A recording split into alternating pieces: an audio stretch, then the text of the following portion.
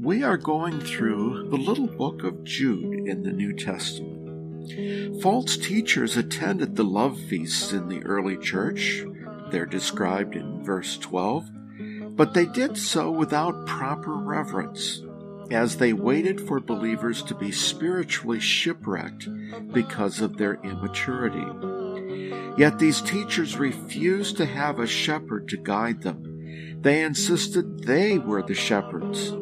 They are compared to clouds that bring no rain and barren fruit trees.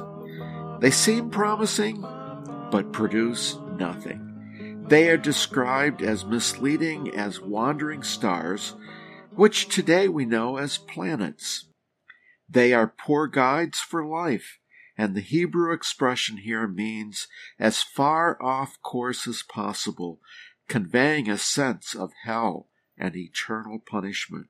That's a comment by Brian Simmons, the translator of the Passion Translation.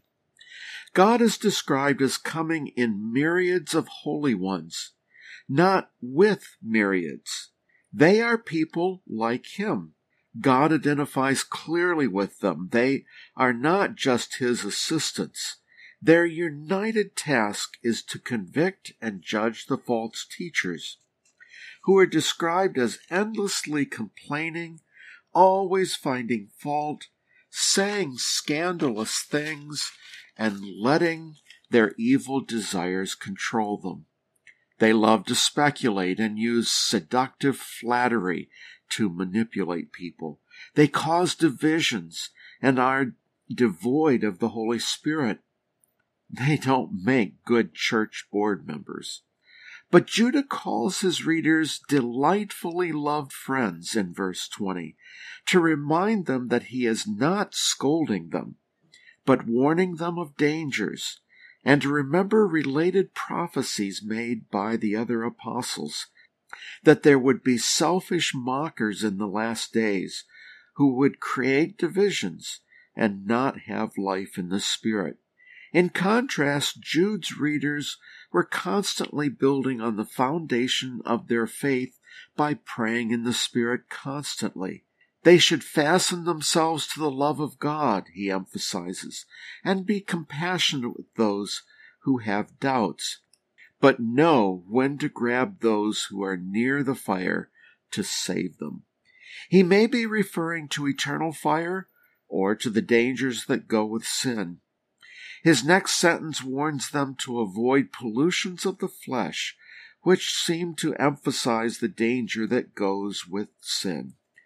While much has been said about Judah's quoting from the book of Enoch regarding angels and wandering stars, as well as quoting from the Assumption of Moses about the archangel Michael not arguing with the devil, we must remember that these sources were widely respected during the first century.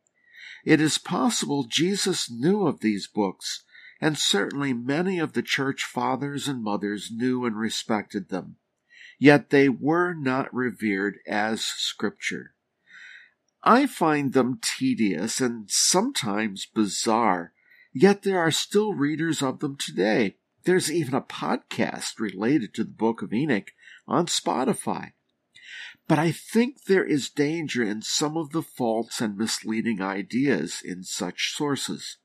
Reading them for about 10 minutes will probably cure you of any interest, but there may be spiritual danger as well, so don't take chances.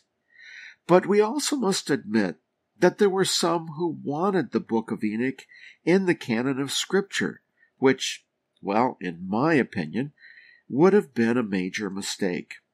Yet having said all of this, don't overlook the beautiful benediction in the last 2 verses. I'm going to sing that benediction.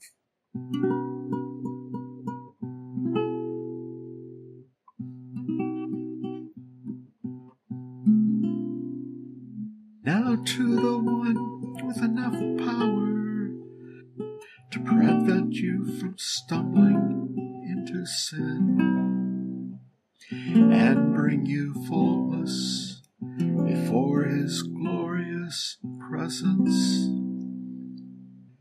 to stand before him with ecstatic delight.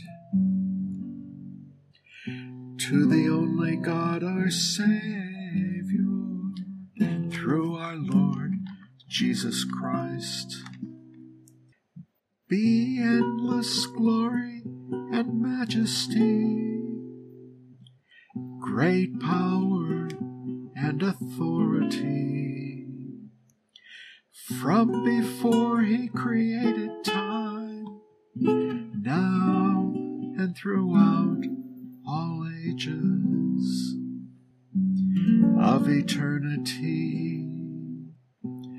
Amen. What are some of the key themes of this book? First of all, it's to defend and contend for the faith. Second, this faith involves living out a distinctively Christian faith based upon the full Word of God. Third, Brian Simmons is impressed that there's a rich understanding of the character of God here. He has trusted us with so much. Discipleship was a key to maintaining faith in the church and God. There are also shades of the Trinity in this passage. Fourth, but our main duty is to snatch those who have strayed and return them to faith so they will avoid judgment. It's like Jesus finding the stray lamb. This is Brother Don.